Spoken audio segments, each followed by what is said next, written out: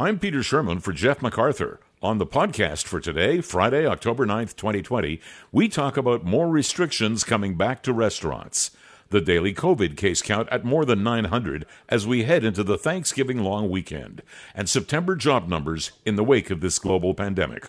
All of this coming up right now. And Peter Shurman in today, Jeff back on Tuesday. Of course, Monday is Thanksgiving. And I want to bring you up to date. I've got the information that we're going to hear at 2:30 officially from the Premier, but I want to give it to you now rather than listen to the ongoing commentary of the medical officer of health and so forth, because they, in effect, are just backgrounding what's happened. 939 cases, X number of hospitalized. But here's the direct effect on you, and this is effective October 10th, which is tomorrow at midnight +1. That would be tonight at 1 minute after midnight.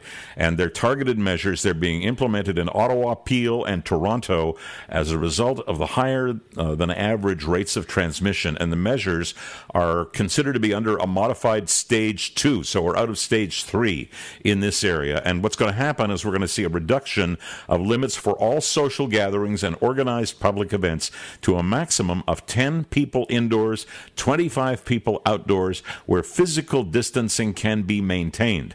The two limits may not be combined for an indoor-outdoor event. Prohibiting indoor food and drink service in restaurants, bars, and other food and drink establishments, including nightclubs and food court areas in malls. Closing of indoor gyms and fitness centers. That includes yoga studios and dance studios. Casinos, bingo halls, and other gaming establishments closed. Cinemas closed. Performing arts centers and venues closed. Spectator areas in racing venues closed.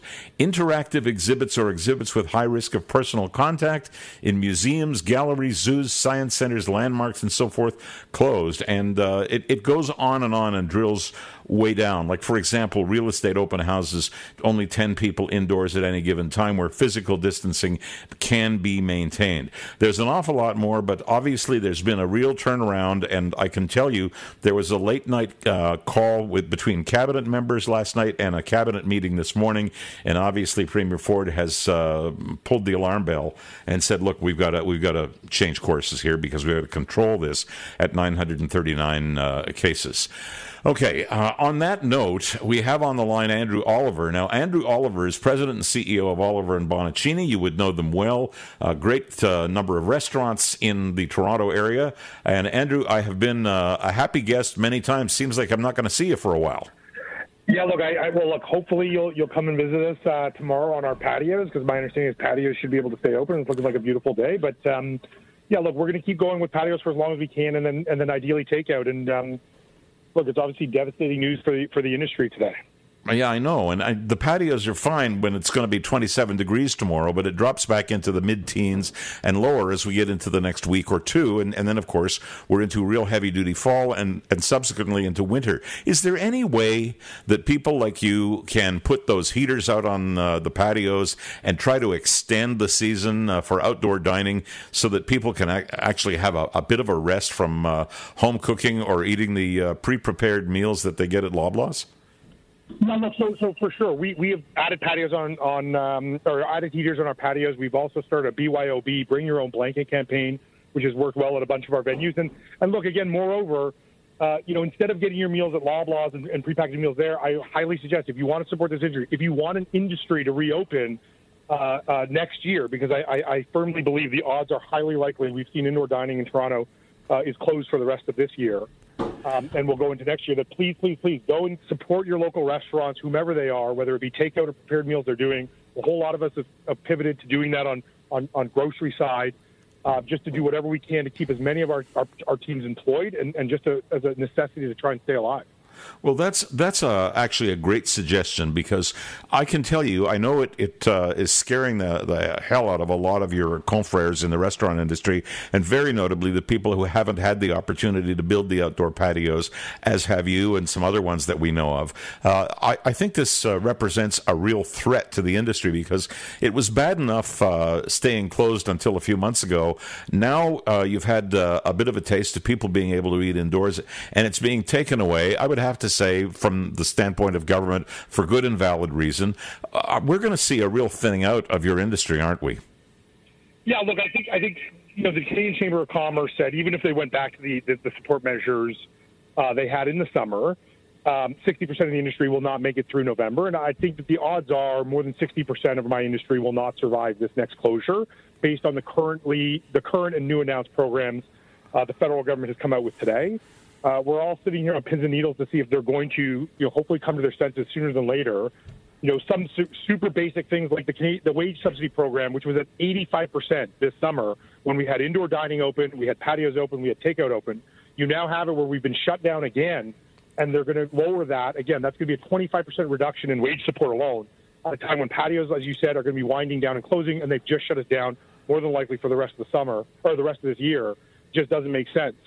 So I'm very, very concerned that you are going to start to see, again, it's bad enough that 30% of the industry has said they're never going to reopen again, but I think that number is going to blow through 50% by the new year.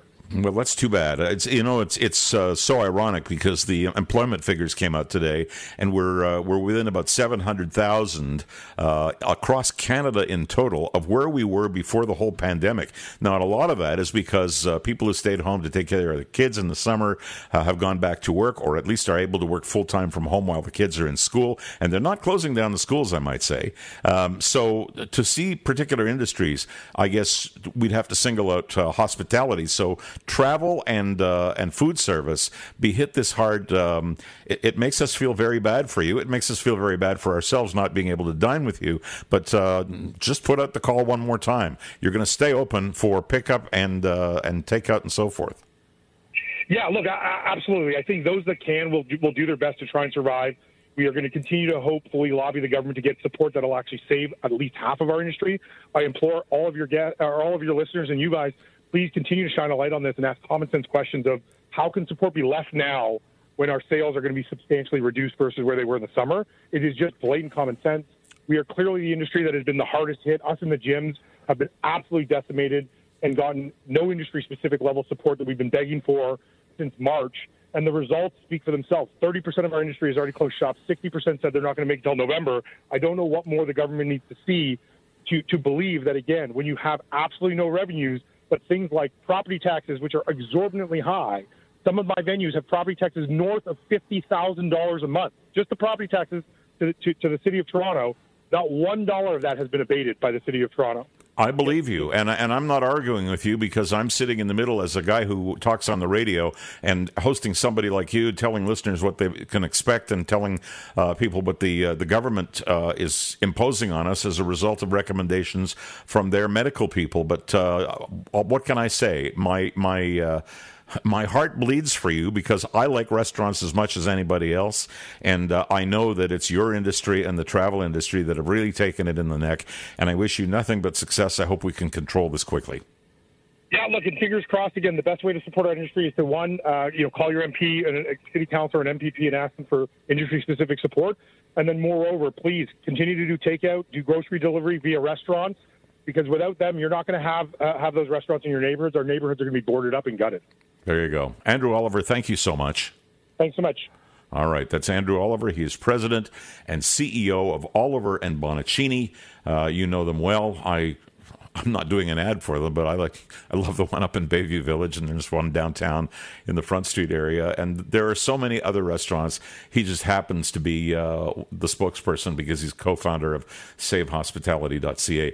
We had one news conference off the top with the medical people who don't get to impose their view. They get to tell you how to interpret what you're seeing, which today is the largest number of cases ever reported in one day for Ontario at 939, and there is angst at the federal level with Dr. Theresa Tam, and certainly very much so at the provincial level with Dr. David Williams and Dr. Heyer and a number of other people who are advisory in that capacity. And just very briefly, the big deal announcement at 2:30. And there are many, many, many facets to this that you'll hear then.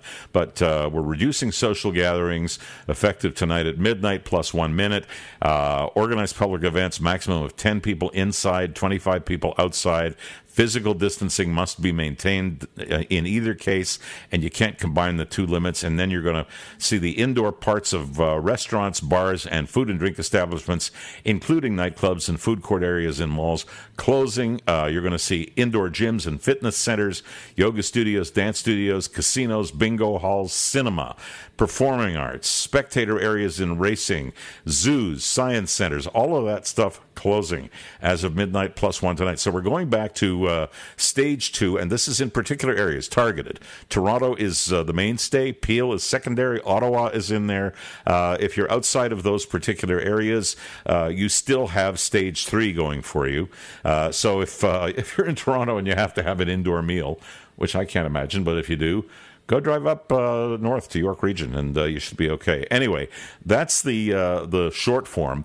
I want to bring in our next guest, who is Dr. Nadia Alam. She's been with me before.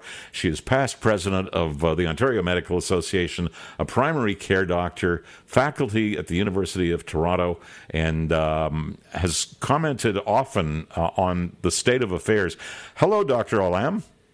Hello. Thank you for having me on the show. Oh, great to have you back. And I wanted to, first of all, get your reaction as a former president of the Ontario Medical Association, and certainly as a primary care doctor who works in the community, about this 939 cases. And aside from everything that the officials are telling us, it's just me and you. Tell me what I should make of 939 cases. Do I have to panic? Do I have to be afraid? I think we have to be concerned, for sure. I don't think this is cause for panic. I think it means that we have to have greater vigilance. I understand the province has rolled out stricter measures for certain areas, taking a targeted approach. I think what I'm telling my patients and what I'm telling the average person who's trying to live their lives through a global health and economic crisis is to be careful. Do not forget the basics, right? Whether other countries are doing it right or wrong, do not forget the basics. Do the social distancing, do the hand hygiene, wear a mask to protect other people.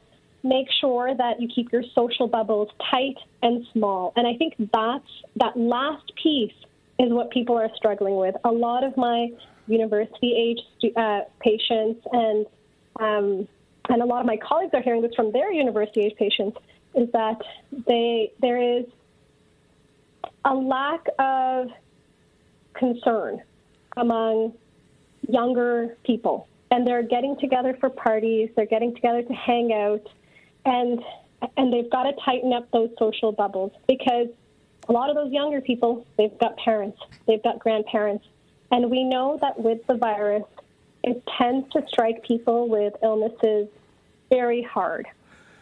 Okay, well, I've heard from, in the last 10, 20 minutes since I've put out the information on what's coming at 2:30, from younger people who are saying, screw this.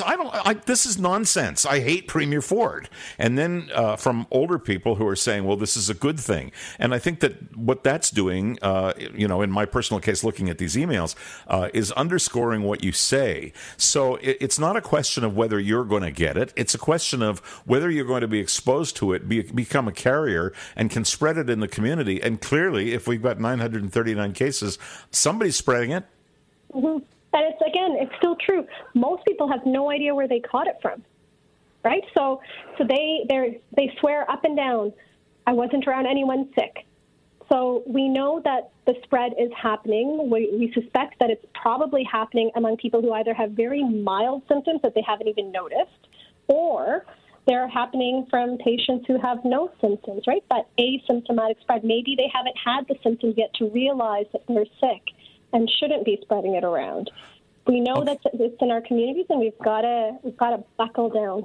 Okay, well, let me ask you this. This is what I was going to talk to you about originally, but with all of this information coming in, I had to get your take on those aspects. But we're entering Thanksgiving weekend, and one way or another, everybody is bound and determined to have Thanksgiving. Some people are going to do it 2 people, and it's going to be a chicken instead of a turkey. Other people are saying, well, we'll do it large, but we'll do it outside, and we'll keep socially distanced. Other people are getting together with people they consider to be in their social bubble and are comfortable with. What is your recommendation? Keep those social bubbles tight. do not have large gatherings, do not tempt fate. We know that the reason, we have to go back to why we need to flatten the curve. Our hospitals, many of our hospitals are already beginning to reach critical capacity. Some have been operating over capacity already.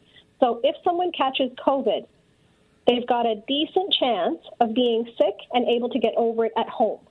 But there are some who are going to need hospitalization. There are some who are going to need ICU beds. Toronto's ICU beds are 87% of Toronto's ICU beds are full, which means the sickest of the sick will soon not be able to find a bed if this keeps going at the rate it's going. So when I look at the figures, I always look at all of the figures, and I was saying this to our listeners earlier in the program, and I don't want to give anybody any misinformation. We've got a raw number, 939. Yesterday it was 700 and change, and who knows what it'll be tomorrow. These are cases that have been found to be positive in testing, which is 5 times the level, 50,000 to 10,000 compared to what it was in the spring. So we're finding these cases. You have to drill down and you look at hospitalizations, and yes, they're up. But what I'm seeing is ICUs marginally up, but not hugely up. You're suggesting that increase is concentrated in the Toronto area, so we've got problems where other ICUs in other parts of the province might still be free. Then the rate of mortality is fairly consistent with what it was last week or the week before. That's because I know that the medical officer of health and his coterie were talking earlier in the hour about the fact that there's a lag to those other figures. So if we have 939 diagnosed cases, 2 weeks from now, we see what happens in hospitals and ICU. Is that correct? That is absolutely correct. Your read of the situation is excellent. The one thing that I would add to it, though, is don't forget, a lot of operating rooms are still trying to catch up on the surgical backlogs, which means some of those patients, after their surgery, some of them go home. Some of them have to be admitted to hospital for ongoing monitoring. Some of them have to be admitted to ICU, right? So our ICUs may be free of COVID patients. It doesn't mean that they're empty. Got it. There are other people who need ICU care. Exactly. And there are people who are coming in sick with non-COVID illnesses. People still have heart attacks. People still have strokes. People still have terrible COPD exacerbations. These are all reasons why people could end up in hospital, could end up in ICU as well. So you've got multiple streams coming in to the same location and competing for the same bed. So while you may hear of a hospital that has no COVID cases in their beds or in their ICUs, it's important to realize that what we need to keep an eye on is our capacity to be able to accommodate COVID cases as well as non-COVID cases. Got it. Dr. Nadia Alam, it's always a pleasure. Unfortunately, today it's in the wake of some pretty difficult announcements for segments. In fact, I would have to say overall for people who are living in Toronto and Peel and Ottawa, and undoubtedly we will talk to you again. Take care and have a happy Thanksgiving. Happy Thanksgiving to you, too, and stay safe. Yeah, you too. Dr. Nadia Alam, past president, Ontario Medical Association, primary care doctor, and on the faculty of U of T. It's so odd and so ironic that this next topic is coming up in the same day, almost in the same breath, as we talk about 939 new cases of COVID, and they're shutting down this and shutting down that with a modified stage 2 in certain key areas of Ontario, which include Toronto and Peel, so a major portion of the GTA, and then Ottawa as well, where it's just rock and roll on the case numbers. So while I tell you that out of the left side of my mouth, the right side of my mouth tells you about 378,000 jobs being added in September across Canada. 378,000 jobs in September is even more than August, and it's about twice what were expected on the part of the economists. And it seems that a lot of this has to do with people going back to work, more especially moms than dads. And going back to work doesn't necessarily mean going to an office. It means being able to work full-time from home, because while there are a lot of things being closed, schools are not amongst them. So we've got this situation where we're 720,000 100,000 jobs away from where we were in February before there was any advent of COVID-19 or any effect in Canada, which is amazing. We actually have more people employed than in the second year of the 08-09 economic recession. So we're in really good shape. Are we going to be next month and the month after with the changes that are coming up in Ontario? I don't know, but we've got somebody on the line who does know things like this because it's his job to know, and that's David McDonald, Senior Economist with the Canadian Centre for Policy Alternatives. David, good afternoon. Hi, thanks for having me. It's a pleasure to have you on, always. And you look at these September job numbers and you go, okay, what does this mean for the economy? What does it mean? Yeah, and so this survey was done in the second week of September. So this was when people were just going back to school. And we saw a decent uptick basically across the board in terms of really gaining back some of those jobs that we've lost, gaining back some of the hours that people had lost as well. I mean, that was particularly the case in Quebec and Ontario and British Columbia. I mean, those were provinces that were really hard hit in the initial shutdowns, in contrast to, say, the Atlantic provinces that just weren't really hit nearly as hard. And, you know, we're across the country now pretty similar. We don't see huge divergences. I mean, it's similar in New Brunswick as it is to Ontario in terms of getting back these lost jobs. As you mentioned before, when we look at men or women, women were substantially harder hit than men at the start of this, and that difference has continued and did continue through August. It's much smaller in September. And so, yes, women are still slightly harder hit than men in September, but that gap has narrowed substantially. And so these are all, I think, generally positive pieces. I mean, I think it is worth pointing out within this data is that there is starting to be a divergence between lower and higher earners in terms of how quickly they're recovering.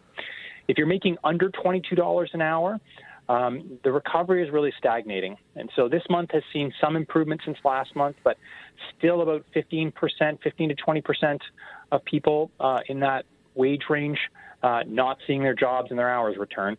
But if you're making over $22 an hour, you are close to, if not at, full recovery. So back to the situation as it existed basically in February.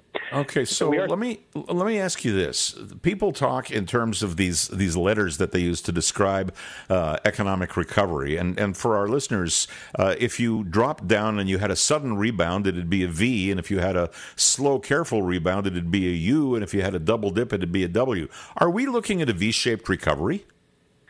For some.